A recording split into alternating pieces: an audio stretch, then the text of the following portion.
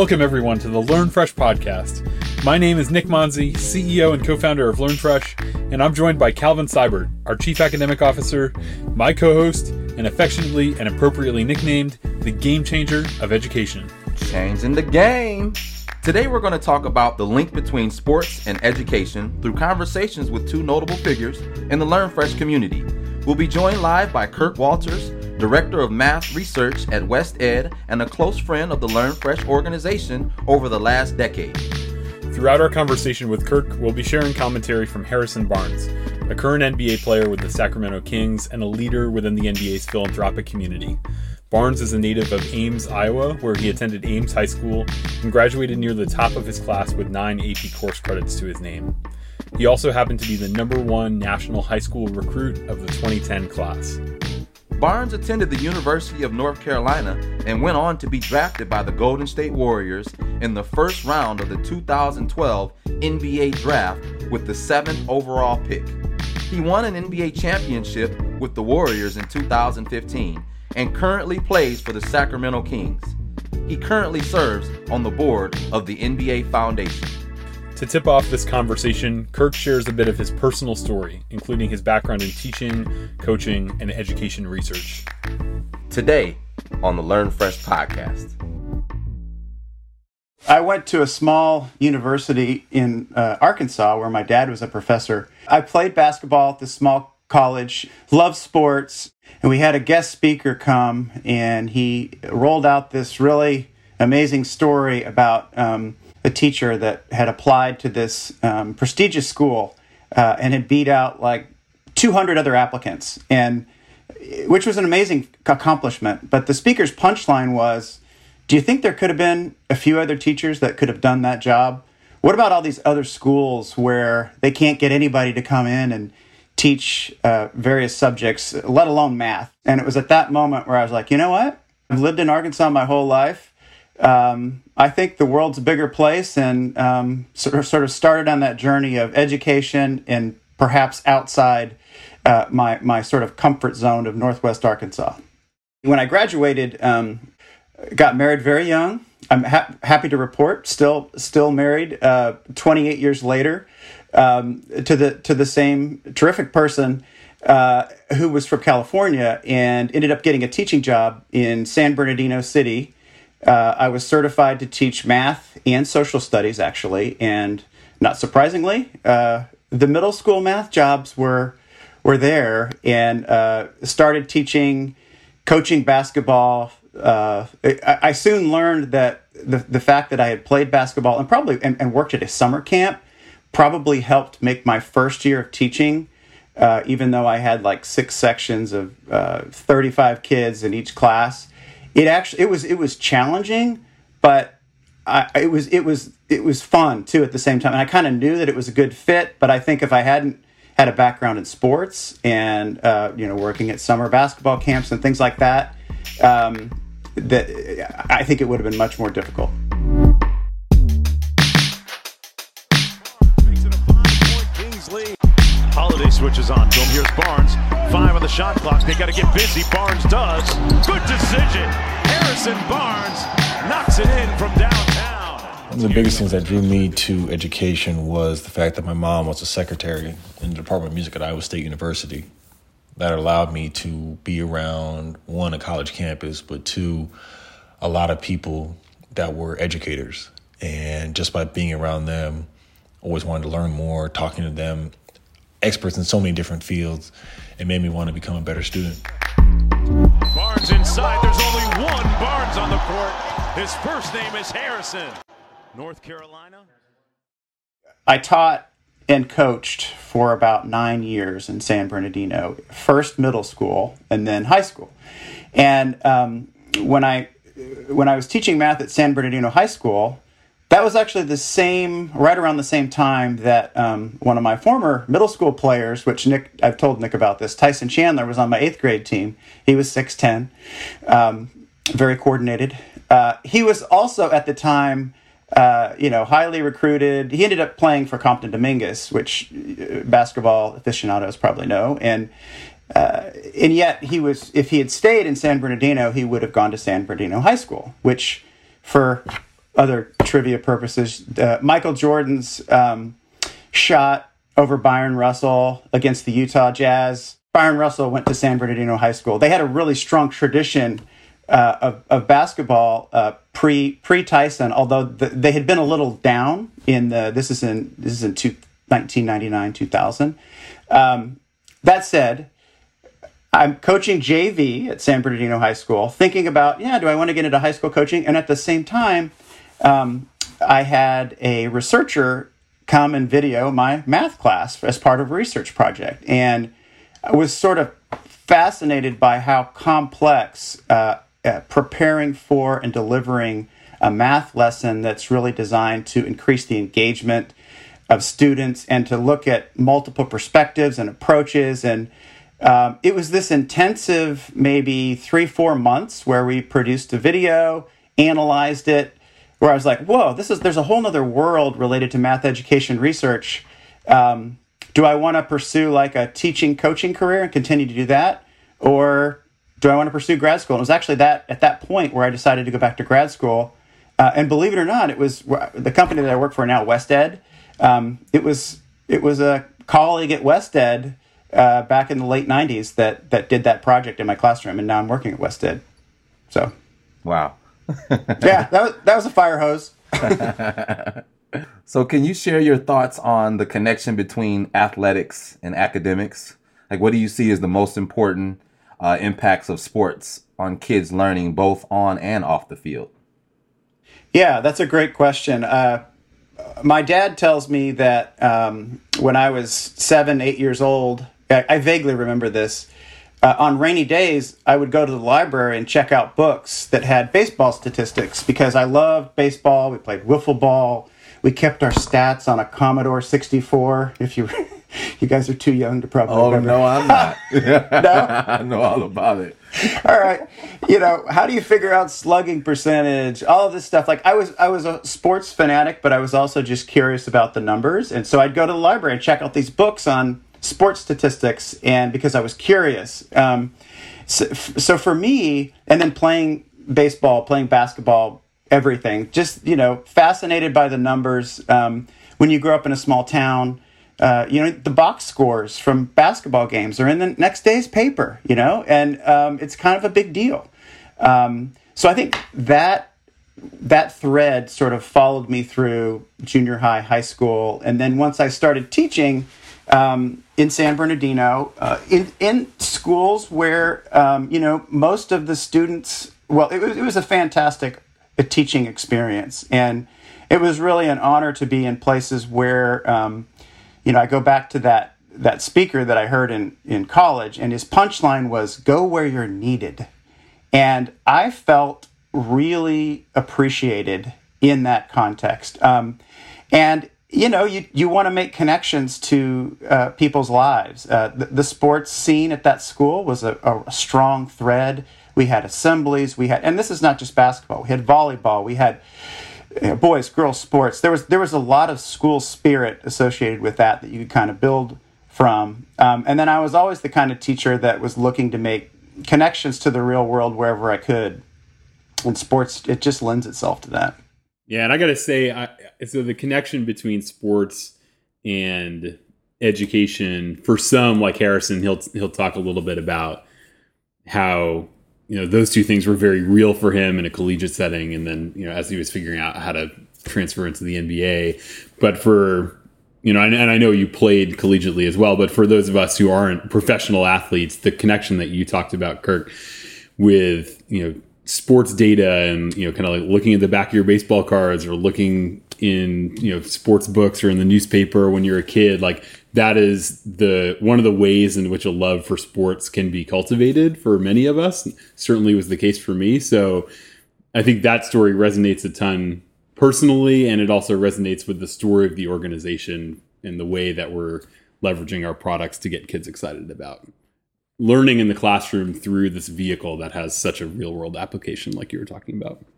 Absolutely. And I can recall the same things looking up the bad boys stats. How many rebounds did Rodman get today? Like my dad used to show me, how to find it in the sports section, and just So yeah, that's And how many punches did Lambier land? They never put that in there. No.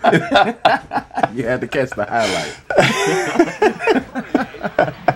They were the bad boys for a reason. I know, that's right. It has been a heated quarter. Technicals called on Lambier, Paxson, Chuck Daly, and Brendan Suhr. For me, learning off the court was a staple. That was what you had to do. Basketball was the privilege. That was something that you were able to do because you took care of priority number one. So it definitely instilled that discipline in me to always be diligent about how I work. To the hoop for Harrison Barnes. Kicks it out to Barnes. Bagley. Shot clock down to 5. Barnes got to get busy here. Gets into the paint. Off the rim. And the soft, feathery touch at work for Harrison Barnes.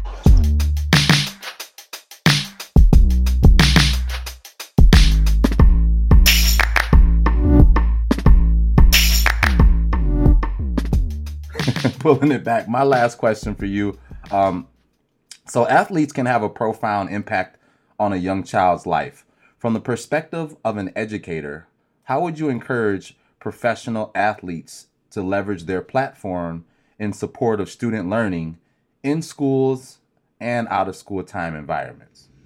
Yeah, that's a great question. I think there's so many opportunities that athletes and other celebrities, ways they can leverage their status in positive ways. And I think there are lots of right answers to this question. I think if I could pick one thing, and this sort of relates to the work that I've done in math education that I'm still, trying to contribute as a field, is if we as a society, and if you had role models that could sort of emulate this, if we as a society could view mathematics more broadly than just arithmetic and computation, but as a way of better understanding the world around you. There are quantitative things that are really important to understand to function better as a society.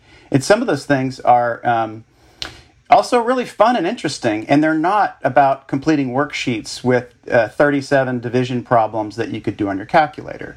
And I think if we had role models that said, you know what, solving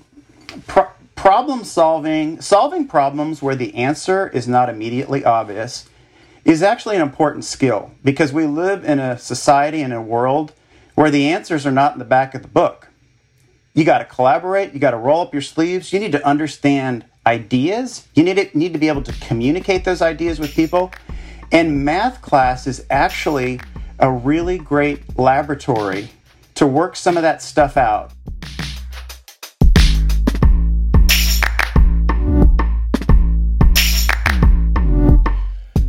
I hope that our education system continues to be more accessible and continues to give kids the skills and tools they need to go out and function in society.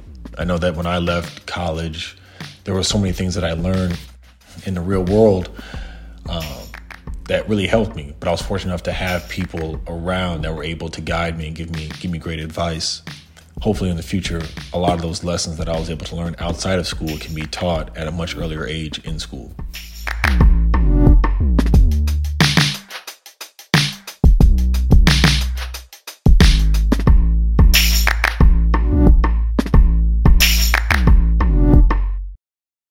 When you see a math classroom where kids are actively engaged in understanding and sense-making, the teacher is facilitating this sort of lively environment where ideas are being batted around and arguments are being crafted. Like, I've seen those classrooms before, and unfortunately, that's not the message that gets out there about math class. I mean, math class is still considered a pretty, boring place. There was a recent survey, I forget who did the survey, but like 47% of the middle schoolers surveyed said they'd rather take out the garbage than do their math homework. Or so you're like, okay, that's not great. And so I think if you had an athlete that said, hey, math is interesting, and it's not just arithmetic, it's problem solving. look at this interesting problem, or look at this big batch of data that we're trying to make sense of as an organization, or maybe you're looking at it at halftime and you're talking about it with your coach. These are the patterns. Like, and NBA Math Hoops has plenty of opportunities for looking for patterns, being actively engaged. Like, it's just, life is short. I think it's too short to sort of sit in rows and just do what the teacher tells you to, memorize procedures for a test that you're going to forget 3 weeks later. I'm not saying that procedures aren't important. They are, but like the focus is, I think, is flipped. And if you could have an athlete that says some of those things, I think that would be pretty powerful.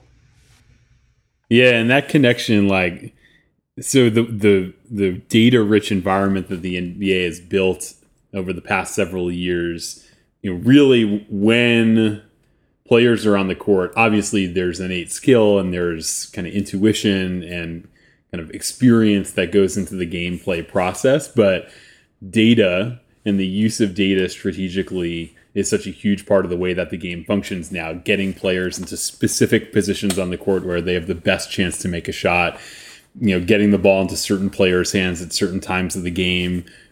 All of that strategy is undergirded by mathematics. And if we were to, and this is part of our organizational goal with the NBA Math Hoops program, but to be able to show that at the level of depth that truly exists currently in the field and is evolving in the field, I think speaks to the challenge and the possibility that you're talking about there. It is a huge opportunity, and it's used across the organizations. It's not only players who are leveraging this data, it's analysts within the team staffs, it's coaches, it's trainers. So it's a multidimensional environment. On that point, Nick, there is a movement in education reform right now, which is to more strongly emphasize statistics, data analysis as a high school pathway, as opposed to everybody needs to take Algebra 1, Algebra 2 trig and get to calculus, and then,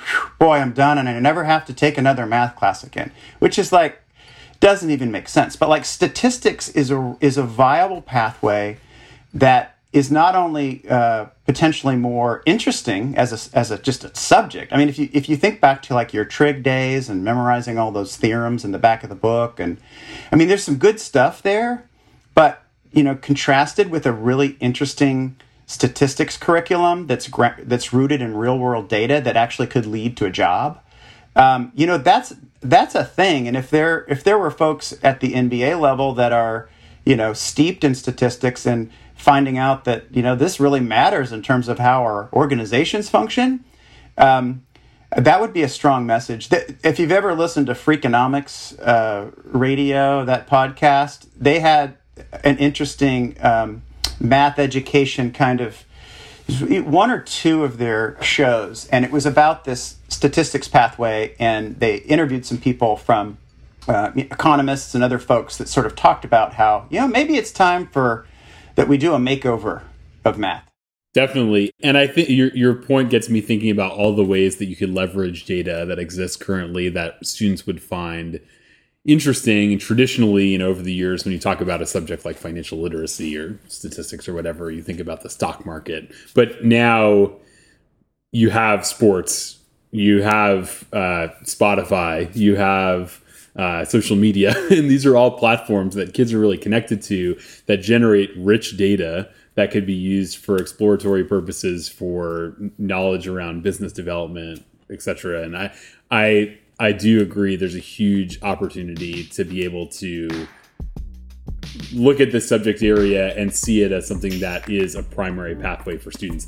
When I think back to my own high school experience, like, statistics was a class that, again, like 2% of the graduating population took. It was a separate track, but it wasn't something that was popular. And I think now it like sits at the center of a lot of job opportunities.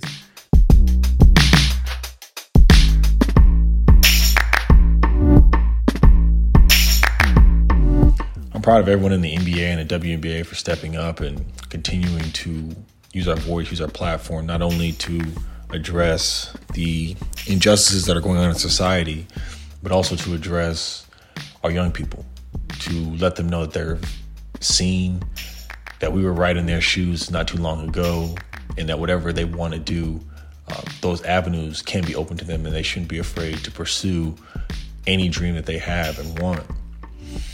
There's no doubt in my mind that the NBA and the WNBA are going to continue to put effort into really just empowering those kids, giving them opportunities, mentoring them, setting good examples. I mean, there's so many different men and women who are doing such a great job of that already that I can only imagine that trend is going to continue. It's worth pausing to examine some of the work that Harrison is talking about here, and to highlight some of his own community contributions. Both the NBA and WNBA have been particularly active in centering social issues within the public spotlight, and players from both leagues have helped forge a modern model for celebrity and athlete activism. Athlete activism and community leadership has played a leading role in our society for decades, and recent attention has been focused on players' contributions to the racial justice movement. In 2014, several NBA players, including the entire Lakers team, wore shirts in memory of Eric Gardner for a pregame warm-up. In 2016, WNBA players on the Indiana Fever, New York Liberty, and Phoenix Mercury began a coordinated campaign in response to the deaths of Philando Castile and Alton Sterling, a full 2 months before Colin Kaepernick first took a knee during the national anthem at an NFL preseason game. Since then, players in both the NBA and WNBA have made significant social contributions, including notable examples like Maya Moore, the Minnesota Lynx star who left the WNBA in 2019 to work full-time on criminal justice reform, and leveraged her platform to successfully free a wrongfully convicted man from prison. The leagues made racial justice a central theme of their 2020 seasons in the bubble, with players speaking out after the killing of George Floyd. Leading into the season, the WNBA and the WNBPA launched the Social Justice Council, a collaborative effort to advance social justice in conversations around race, voting rights, LGBTQ+ advocacy, and gun control, among other issues. 5 total WNBA players opted not to play the 2020 season in the bubble, choosing instead to continue their work within the racial justice movement. Both the leagues and their players have doubled down on commitments to social and community causes during the ongoing 2021 seasons, including visible messaging in support of Black Lives Matter and the Say Her Name campaign, which was created following the death of Breonna Taylor to raise awareness for Black female victims of police brutality and anti-Black violence. Most recently, the NBA and NBPA dedicated NBA All-Star 2021 to elevating HBCUs and COVID-19 response equity. Within the NBA, Harrison Barnes is known for his commitment to community. He made donations to a different nonprofit organization for every game he played in the NBA bubble last season, using the events to highlight their missions across his social media. This included support for the Atatiana Project, which covered funeral costs for Atatiana Jefferson, a 28-year-old black woman fatally shot by a police officer in her home in Fort Worth, Texas. Harrison has given heavily in support of food security in the communities of Dallas and Sacramento during the pandemic, and was one of 5 players honored with the 2020 NBA Cares Community Assist Award. Harrison has, along with his wife Brittany, devoted particular attention to education-related community work, encouraging students' engagement in science, technology, engineering, and math. The biggest thing that my wife and I try to do is always give to the community what the needs are. A lot of times it's easy to sit back and say, well, I think, Sacramento needs this, or I think Chapel Hill needs this, or Ames, Iowa needs this. But the biggest thing that I try to do is always connect with people in the community who are doing good work, see how can I assist them, how can I amplify their message, how can I amplify their organization to bring more awareness to all the work that they're doing, and really try to undergird the people that are there doing that work. Because there's so many organizations, so many people that have put in so much time that it's huge to be able to really go and support them.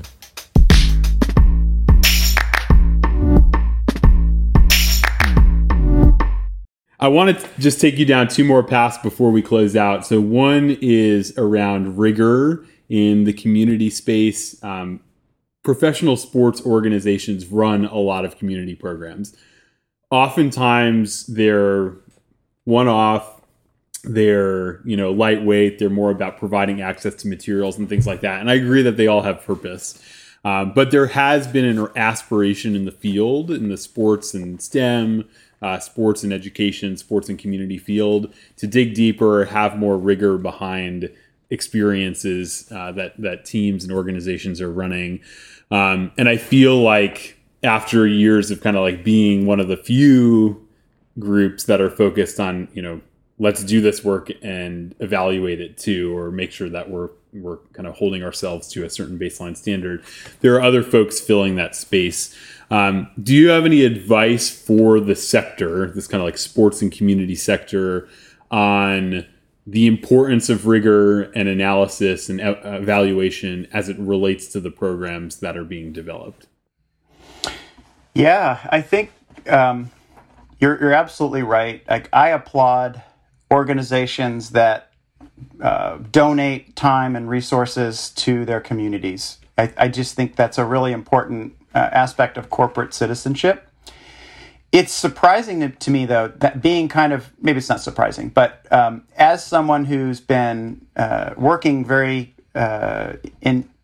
intensively, I would say, over the last 15 years in research and evaluation, there are lots of sort of easy things that organizations might do to sort of begin to evaluate their programs. If you think of it as a continuum of just starting off with whatever the service or the offering is, how was it implemented? Who attended? How frequently? Like, there's things you can do as you're rolling it out to collect data on implementation. You don't even need to hire an independent evaluator to do that. That's sort of on one side. You can study implementation. You can try to understand whether and how certain models work better than others. What are the kinds of things that draw certain kinds of participants in? That's sort of a program improvement kind of approach. And then once you've got an implementation model that feels feasible, viable, then you can enlist a third-party evaluator, or maybe as an organization, you have somebody internally that could donate their time to do some independent analysis of outcomes. And lots of different kinds of outcomes could be signals that this is working. It could be educator, coach outcomes, their beliefs, their dispositions toward whatever the intervention is. Maybe you want to see that you want to see those things shift. Obviously, it's great if you can have an academic outcome, one that you think is rigorous and aligned and important, but there are also student attitudes and beliefs and sort of these intermediate outcomes that are probably related to the ultimate outcome of, improving students' opportunities in school, let's say. So I do think there's a lot of things that can happen if folks just slow down before they roll it out and maybe meet for an hour with an evaluator that says, okay, as you're rolling these things out, make sure to collect the attendance sheets, make sure to track people, be able to say something about how it was rolled out, as opposed to, I think they liked it. Yeah, definitely. That's awesome context and great inspiration for folks in the field. So last thing, the education landscape has been shifting a lot over the last year, but also pre-pandemic, and whether it's changes with access to technology or use of technology in and outside the classroom, the focus on social emotional development, there are a number of trends that have continued to gain steam. Can you just share your perspective on where is the sector headed from an innovation standpoint? What are the top 1 or 2 to 3 opportunities that exist for organizations, educators, in the field at large to continue evolving the learning experience for students in the classroom? Yeah, I really think that the SEL sector, or the SEL outcomes, are, I think, here to stay for a while. And, to be fair, education reform has sort of a pendulum kind of thing where, you look over the past many decades and there are shifts, there are a move towards standards and rigorous assessment, and then No Child Left Behind comes along and does a lot of great things, and that you're collecting data on students who were maybe ignored in the past, and yet some argue that those assessments, as standards, aligned to the more rigorous standards that was that was sort of the goal of the late 90s. And then there's a shift back to the Common Core, which was a step in the right direction in terms of a more balanced definition of rigor in college and career readiness. And then it was politicized in some unfortunate ways, and we're sort of back to states having a lot more autonomy. I think it's like a given that there will be political shifts that happen. However, given the back and forth, I do think programs that do attend to the whole student, the whole child, that really do a good job of moving beyond procedural, rote-based learning into things like problem-solving, communication. There is some overlap between the kinds of 21st century critical thinking, communication, problem-solving skills that reformers have been advocating for decades. And I think that given the state of the economy, and that there really, there are not the kinds of jobs that there used to be that were more, rote sort of jobs, if you will. And I think that, because that's here to stay, that some of these educational reforms that can show that students do really become better problem solvers. They actually can do a 3 or 4 month project, present it to their peers, and that's sort of their assessment. Some of the innovative project-based learning models and schools that are out there. So I think that's going to be with us for quite some time. And I mean, I guess you could argue that if the education system is developing students who are able to ask good questions and solve, at least come up with solutions to problems that don't have easy answers. Pandemic year noted, you think of all of the uncertainty around the pandemic. Like, those are the kinds of people that are going to drive the future of this society. So, there's a little bit of that's probably idealistic. Like, it's hard to create schools and classrooms where that kind of culture is steady throughout and sustained, but it can happen. And even though it's hard, I think those are the kinds of learning environments that we need to keep promoting.